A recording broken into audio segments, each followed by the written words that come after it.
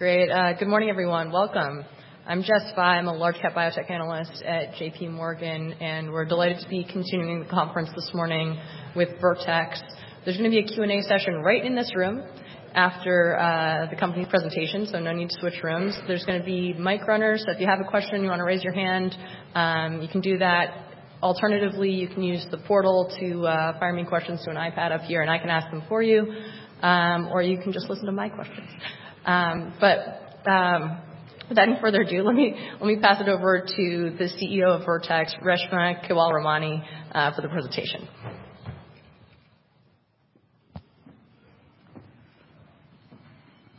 Well, good morning, everybody. Jess, thank you so much, and thank you to JP Morgan for hosting this.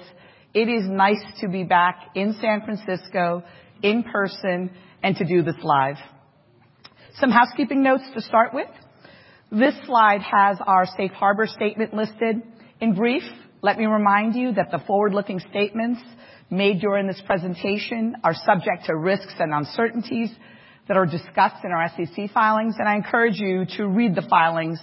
Actual events and outcomes may differ materially. With that, let's get on with it.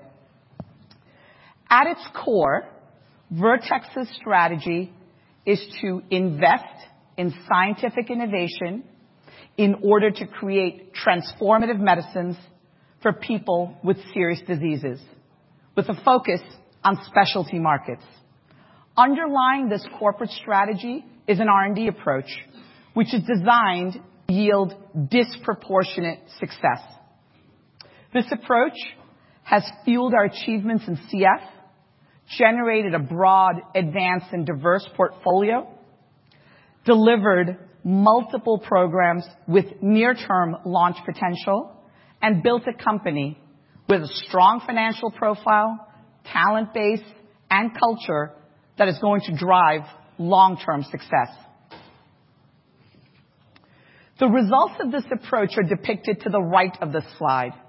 We have successfully launched 4 medicines in cystic fibrosis, and our 22 guidance is between $8.8 and $8.9 billion. We have near-term commercial opportunities in 4 disease areas.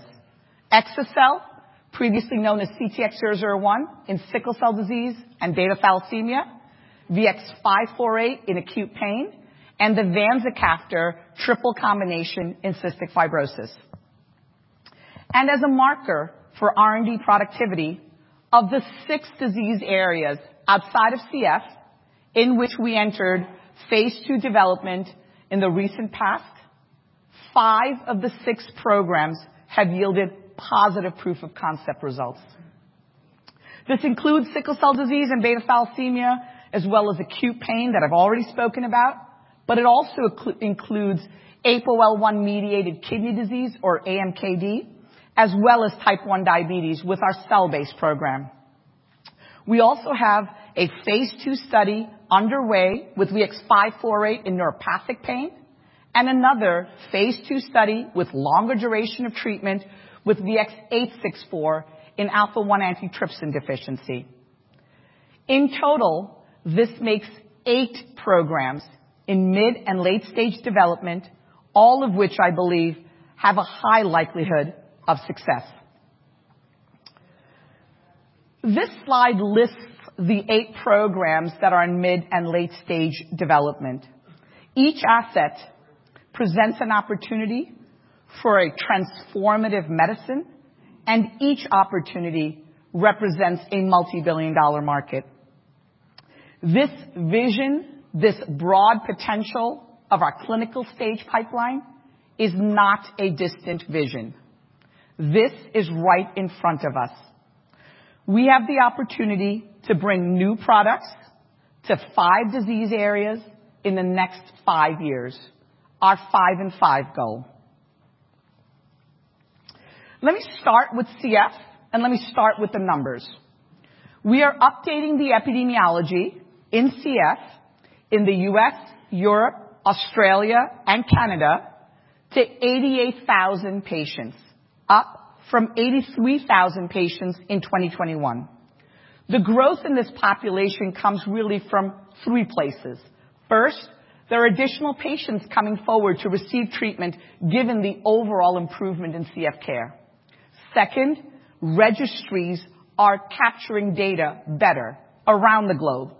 And third, and maybe most importantly, CF patients are living longer. Our medicines are delivering meaningful long-term benefit. For example, we recently showed that there is a 70% plus improvement in lung transplantation and mortality with people who are taking CFTR modulators.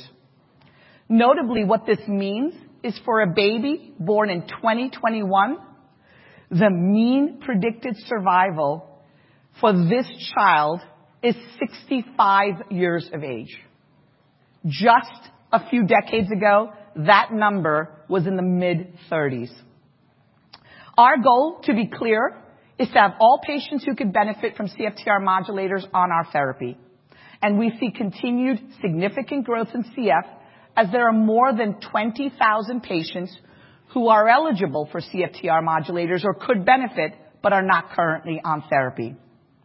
These patients largely fall into two categories. First, where we have recently secured reimbursement and we are early in the launch curve. And second, younger age groups. For these younger age group patients, we continue to study our medicines in younger and younger patients. I'm pleased to let you know that our Trikafta 2 to 5-year-old submission has been accepted for priority review in the U.S. with a PDUFA date of April 28th. Our next-in-class vanzacaftor triple has completed its 52-week, has completed its enrollment, and the 52-week dosing period continues. We now project that this study, the vanzacaftor triple combination phase 3 studies, will complete by the end of this year. We have high expectations for this program, and we look forward to the data readout. But we're not done. We have already identified additional potentiators and correctors in the lab, and we are already advancing them into the clinic. Lastly, there are about 5,000 CF patients who cannot benefit from CFTR modulators because they simply don't make sufficient protein. For these patients, our mRNA approach, or VX-522, may be appropriate. This molecule, VX-522, is a result of our partnership with Moderna, and it has been cleared to enter the clinic. It was also recently granted Fast Track designation by the FDA. The initiation of this trial, which has already occurred, is an enormous milestone. It is our first mRNA therapy to enter clinical trials and brings hope to the remaining CF patients who are waiting for a drug to treat the underlying cause of their disease. Let me move from CF to the pipeline, and let me start with exa-cel for sickle cell disease and beta thalassemia. This is our next near-term commercial opportunity. Exa-cel holds transformative potential for patients and is poised to become the first approved gene editing therapy for any disease. Sickle cell disease and beta thalassemia are a significant burden to patients, to families, and to the healthcare system. In the U.S., economic analyses have predicted and modeled that the lifetime cost of sickle cell disease, severe sickle cell disease, is between $4 and $6 million over a lifetime. Exa-cel is a one-time, autologous, ex vivo gene editing investigational therapy in which a patient's own cells are collected. Using CRISPR-Cas9, these cells are precisely and durably edited at the BCL11A locus. And then these edited cells are transfused back into the patient. The clinical benefits, they are evident from the data that we've shown today. And we're excited to bring this therapy that holds the potential for a one-time functional cure to patients who have been historically underserved.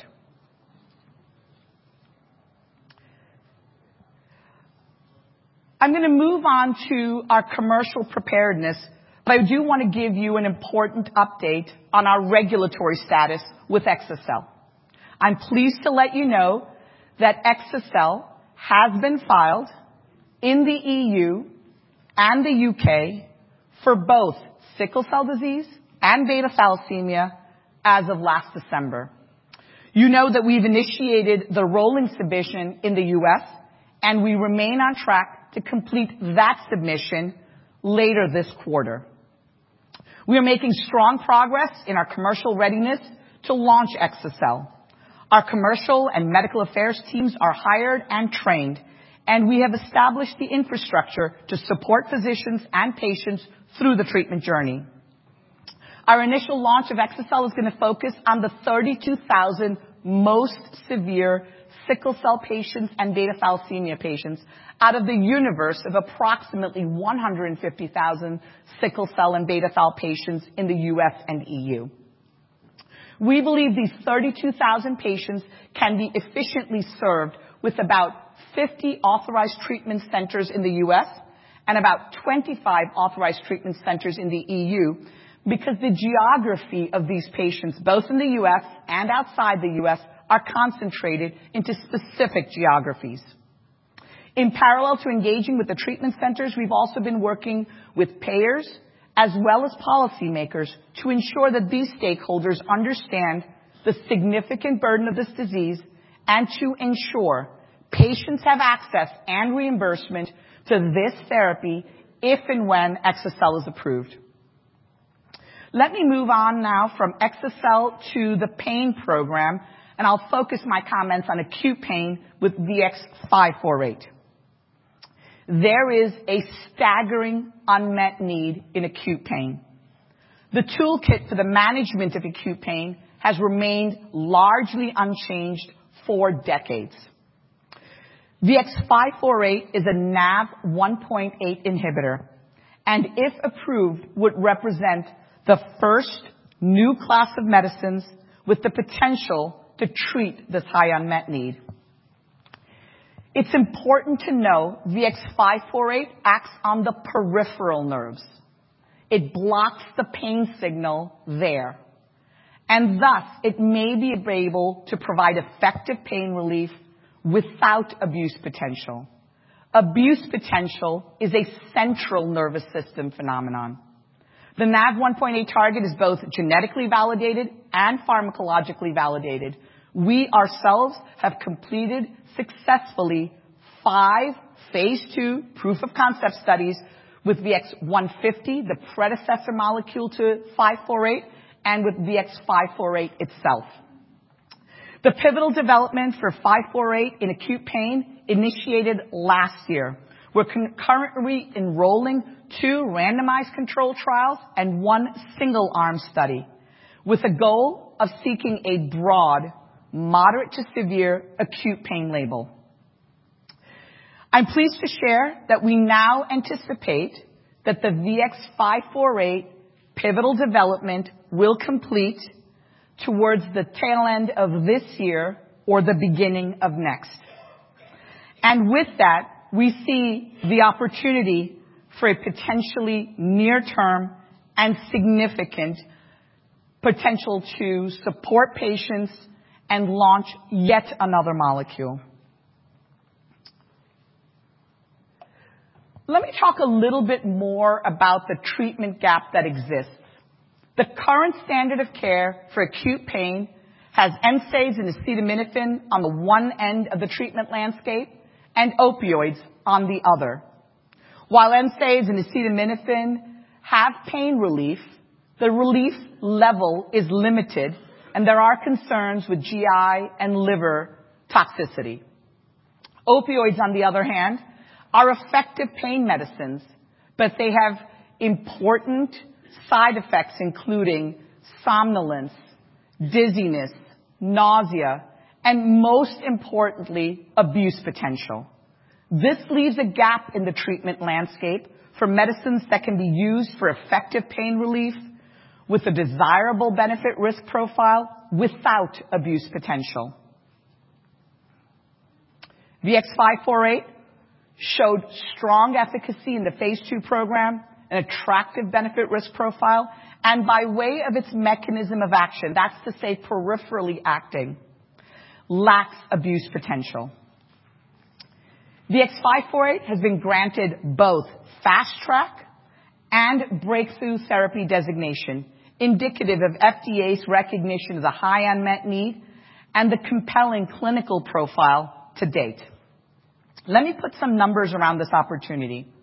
Today, in the U.S. alone, there are approximately 1.5 billion treatment days of an acute pain medicine prescribed annually. Even though 90% of these prescriptions are generic, currently, this is a $4 billion market. With respect to the settings of care and where these prescriptions are written, approximately 2/3 or 1 billion of these prescriptions are driven by hospital or institutional prescribing. These are concentrated in about 1,700 hospitals and about 200 IDNs or integrated delivery networks. In other words, it's concentrated, and we believe we can approach this opportunity with a specialty sales force. In addition, we see both high demand and a clear path to access and reimbursement. Let me give you some examples for why I say that. Almost all institutions and all 50 states have some guidelines in place with regard to opioid prescriptions. Most recently, the No Pain Act, signed into law on December 29th of last year, directs CMS to make a separate add-on payment to hospital outpatient settings and to ambulatory surgical care settings for non-opioid medicines. This new law is an example of the growing movement to empower hospitals, patients, providers to utilize non-opioid treatments. And we are excited for VX-548 to be a potentially near-term, effective, non-opioid treatment for patients who are waiting. Let me move from pain to inaxaplin or VX-147. VX-147 has the potential to treat the underlying cause of APOL1-mediated kidney disease. This genetic disease was just recently defined in 2010. This is a disease that relentlessly and rapidly progresses to dialysis, transplantation, or death, and there are no approved treatments for this disease. We've already shared that in our 13-week phase 2 study, we demonstrated a 47.6% reduction in proteinuria. That is an unprecedented result in FSGS, let alone in APOL1-mediated kidney disease. We are now in a phase 2/3 pivotal trial with inaxaplin with a pathway established for accelerated approval if the data are supportive. Given that AMKD has only recently been defined and it is a relatively asymptomatic disease until late in its course, diagnosis rates are low. We are addressing that with multiple initiatives, including one with Alonzo Mourning, the Basketball Hall of Famer, who himself suffered from AMKD until his transplantation. And our goal here is to improve awareness, diagnosis, as well as screening. In short, AMKD affects about 100,000 people in the U.S. and EU. With inaxaplin, we see the potential of bringing a first-in-class treatment that could transform the underlying cause of this disease and thereby unlocking a big market opportunity. Let me move from inaxaplin to type 1 diabetes. This slide shows you a trio of our programs that are all grounded in the VX-880 cells. These are the naked cells. This VX-880 program has already demonstrated proof of concept with the first 2 patients dosed at half the target dose. What I mean by that is we've demonstrated that patients have improvements in hemoglobin A1C, elevations in C-peptide, and decreases in exogenous insulin needs. In fact, for patient number 1 treated at half the targeted dose, there was a complete elimination of exogenous insulin. As I mentioned, all 3 of our programs in this disease area rely on the foundational VX-880 cells. The VX-880 program itself is now in Part B. That's where we dose with the full targeted dose. This part of the study is now fully enrolled. And we expect to be able to share more data and longer-term data from these patients this year at upcoming medical congresses. I should note that the next portion of the study, Part C, is the part of the study where we are able to dose at full targeted dose without a stagger. Part B has a dosing stagger between each patient. Moving to the middle panel, the VX-264 program. The VX-264 program is the cells, the same VX-880 cells, this time cloaked in a device so as to evade the immune system. Whereas VX-880 uses standard immunosuppressives, this program does not have a need for immunosuppressants. Last year, we simultaneously filed the CTA in Canada as well as the IND in the U.S. I'm very pleased to share that the CTA has cleared, and we look forward to initiating the enrollment and dosing of the VX-264 trial in Canada in the coming months. In the U.S., the IND has not cleared, and the program is therefore on hold until we receive the FDA's questions and satisfactorily address them. On the last panel is our hypoimmune cells. In this program, we're editing the VX-880 cells, and that will cloak the cells from the immune system. That's our second approach, the device being the first, to potentially eliminate the need for immunosuppressants. This program continues to make nice progress through preclinical development. This is a top-line view of our pipeline with select preclinical assets as well as our clinical stage program. I'll make 3 points on the clinical stage program. It's broad, diverse, and advanced. It reflects 4 modalities in play: mRNA, cell therapy, gene editing, and small molecules. And it also reflects a nice balance between internal and external innovation, with 40% of the pipeline coming from BD activities. A couple of comments on the select preclinical assets on this slide. The next wave of innovation is right around the corner. And I'll call out the DMD program here, which would be our first in vivo gene editing program, for which we expect to file the IND later this year. The improved conditioning program, which would vastly expand the number of patients eligible for exa-cel, and the NAV1.7 program, another pain program that alone or in combination with VX-548 would expand our leadership position there. A moment on our financial profile. As I've already told you, we guided for 2022 $8.8 to $8.9 billion in revenue. And we'll be giving you actuals on February 7th, along with 2023 guidance on our earnings call. In the middle panel, you see a select few of our external innovation investments that have led to this pipeline that I showed you on the previous page. And with our business model, with the lean SG&A spend, large treatment effects, you see that we continue to provide excellent operating margins at the top end of our peer group.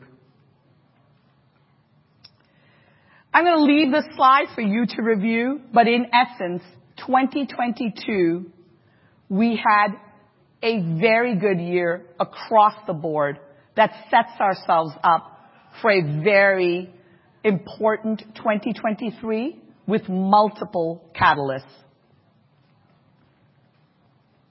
And I will end with this slide. You could use this as a marker, a report card for our advancement and progress in the CF business and through the pipeline for 23 and beyond.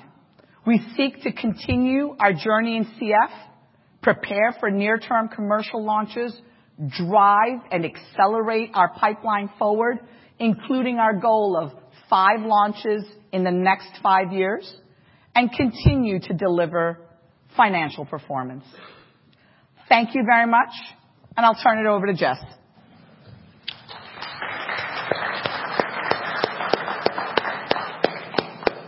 Great. I think some of the other members of the management team are going to come up for Q&A as well. And again, if you have a question, you can raise your hand. Otherwise, you can submit it electronically as well. But I'll start. Let me just cut right to the chase here. So your company's generating plenty of cash. You've got a nice cash balance. How much of a priority is returning cash at this juncture versus reinvesting in the business or anything else? Yeah. Charlie, do you want to take that one? Yeah, sure. Listen, we know that the greatest way for us to create value is to develop transformative medicines for serious diseases, and therefore innovation continues to be our top priority. For capital allocation, we've been active investing both internally and externally over the last several years, and I think we've shown that those investments have been wise. You see the advancement in the pipeline, you see the level of success that we've had. And importantly, on the BD side, a number of the programs, 40%, have benefited from BD that we've done in recent years. So looking ahead, investment in innovation, both internally and externally, will continue to be the priority. We have also maintained a share buyback program over recent years. We've purchased about $1.5 billion of shares in the last 2 years, and you can expect that we'll continue to have a repurchase program going forward. Great. There's one that came in on the portal so far. So have you begun price negotiations with payers in Europe for exa-cel, or when can that happen? And they're sort of alluding to Bluebird's negotiations in Germany, I think. How do you expect it to go for exa-cel? Sure. So I'm going to ask Stuart to address that. Obviously, we're at the stage now where we've completed the filings for sickle and beta thal in the EU and UK. And Stuart can tell you a little bit about where we are in the international region and in the US. Yeah, in both regions we have both our commercial and medical affairs teams up and running, and they're already engaging with payers, policymakers, and indeed potential authorized treatment centers. We haven't started talking about specific pricing negotiations. It's much too early to do that, but we have been talking with payers and policymakers about the unmet need, which I have to tell you is well understood in Europe, the unmet need for new products in this particular area. We've also been talking with them about the potential mechanisms and payment models, because pricing is one thing, payment model is another thing for these one-time functional cures, as this is obviously a relatively new development across the industry. What I will tell you about that is, based on our work in CF and our initial discussions with payers there, I think it's very clear that from a payment model point of view, one size is not going to fit all. And that is a big part of the discussions that we're having. What is the needs of the individual countries, and therefore what is the right payment model for them? And I think our experience in CF is going to stand us in good stead there. We've been very creative, very flexible in working with different countries, and that's led to our success in negotiating many, many reimbursement agreements for CF. And I think that's a capability that we're going to be able to utilize to help us be successful with exa-cel as well. Great. One question in the audience. Can we get a mic over there? Right here.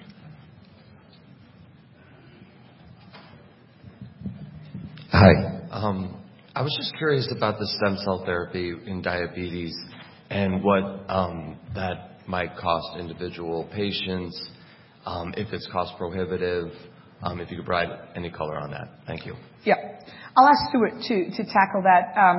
I'll start by sharing that there are islet cell transplants available, cadaveric islet cell transplants, and whole pancreas transplants, and that can give you a sense for where to start. Stuart? Yeah, again, I mean, it's obviously much too early to be talking about specific pricing ranges. We're absolutely thrilled with the progress of the program. To be able to declare proof of concept for the VX-880 program, the naked cells, just based on 2 patients is truly amazing. As Reshma said, what we're looking to do here is develop a one-time functional cure, and a one-time functional cure over time that we can cloak from the immune system so that we don't need immunosuppression as well. So that is the promise of what we're doing here. Clearly, the cost of type 1 diabetes is very, very high. These patients are very intensively managed. The cost of cell therapies, as Reshma said, the cost for cadaveric cell transplants are well known. The issue with those is really not price prohibitive. It really is quantity and quality of cells prohibitive. And that's what we are seeking to to fix by developing fully mature, fully differentiated, fully functioning, glucose sensing, insulin secreting islet cells, but being able to do that in industrial quantities at very, very high quality. So cost prohibition is not what holds back cadaveric islet cell transplants. It's really quality and quantity of cells, and that's what we're seeking to fix.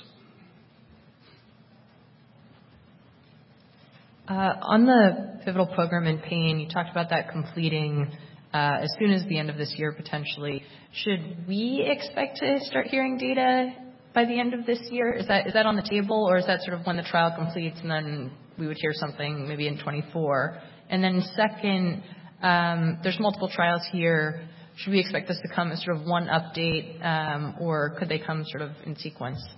Yeah. So just to ground everyone, the pivotal program for VX-548 in acute pain is comprised of 3 studies. There's one RCT, randomized clinical trial in bunionectomy, one in abdominoplasty as a model for soft tissue and a model for hard tissue pain, and then a single-arm study with pain of any variety. So that's what comprises this phase 3 program.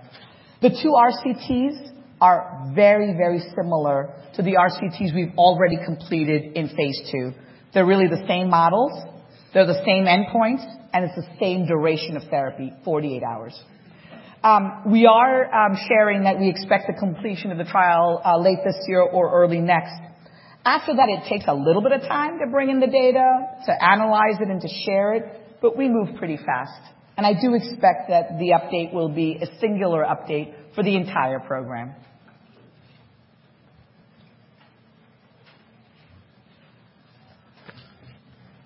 You also talked in the presentation about some updated epi data. Can you walk through kind of the reasons why you're able to update it and why you see more patients? Yeah. Stuart, can I ask you to take that one? Yeah, so the way we collect the epi is largely working with countries around the world that have very well-established registries. And what we've seen over the last few years is increasing numbers of patients reported in those registries and still active and alive in those registries. And really what's driving that increase is a couple of things. The first one is more patients coming forward to be looked at in registries, and we believe that is largely as a result of more patients kind of returning to be treated as a result of highly effective therapies. In addition to that, the registries have continued to develop and expand, and so there's better data capture in those registries. And thirdly, and perhaps most importantly, is the increase in survival that Reshma mentioned that we've seen, which has been going on for a number of years now. That increase in survival is something that we expect to continue as more and more people are treated with our CFTR modulators over time. And so we see this being a trend which is going to continue. And just to dimensionalize it, back in 2021 at JP Morgan, we updated our epidemiology from 75,000 patients in North America, Europe, and Australia to 83,000. This year we're updating that for those same geographies to 88,000 patients who are living with CF today.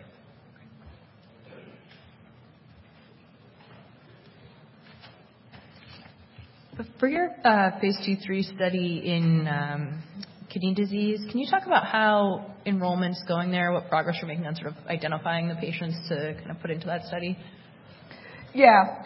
This study, in comparison to something like the VX-548 acute pain study, we always knew would have a different enrollment trajectory, and it would take a little bit of time because this disease itself was just defined in 2010. There is not widespread screening or diagnosis, and the disease itself is actually rather asymptomatic until the late stages, so you don't even know you have it. We are working to ensure that enrollment is efficient by having a concurrently run genotyping study. And if you genotype in, you can then enroll in the randomized clinical trial. We're opening many, many sites, so there are sites close to where our patients are. And we're embarking on campaigns like the one with Alonzo Mourning to ensure that patients know to look for this disease, ask for testing and such. Where we are today is that we are expecting the phase 2 portion of the phase 2/3 pivotal trial to complete this year.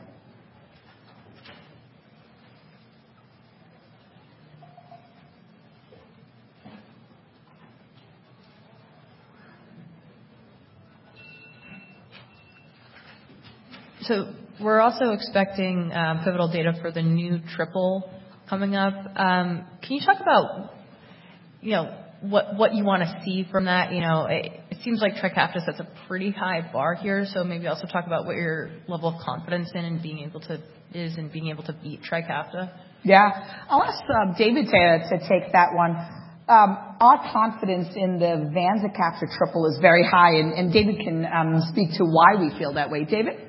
Yes, no, it's true that Trikafta has a remarkable profile, and so it is very difficult to do better. But if there's any medicine we think can do better, it's the vanzacaftor triple therapy. And the reasons for that are twofold.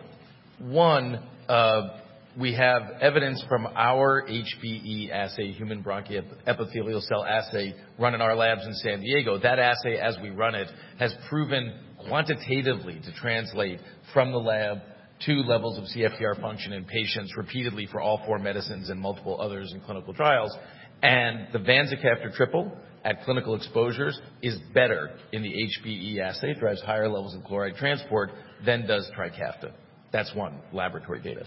The second is phase 2 data. We did a phase 2 trial of the vanzacaftor triple, and we focus here on sweat chloride because sweat chloride is a direct measure of CFTR function, but also it's more tightly measured in a small study, so you can get a more accurate measure in the small phase 2 study than you can of FEV1, which is a more variable measure. In that phase 2 data, the sweat chloride we obtained when compared through PK/PD modeling, cross-study comparison to previous studies with Trikafta clearly shows higher levels of CFTR function. So the combination of laboratory data and our phase 2 data tells us that the vanzacaftor triple has a high likelihood in phase 3 of driving higher levels of CFTR function, and we know from natural history and our own clinical trials, it's higher levels of CFTR function that leads ultimately to patient benefit. Is there anything you can say about how long the IP for the vanzacaftor triple might extend beyond the Trikafta IP? We haven't shared the IP protection for Vanza, but what I will tell you is that the Trikafta protection runs all the way out to 2037, so you could expect it to be longer than that.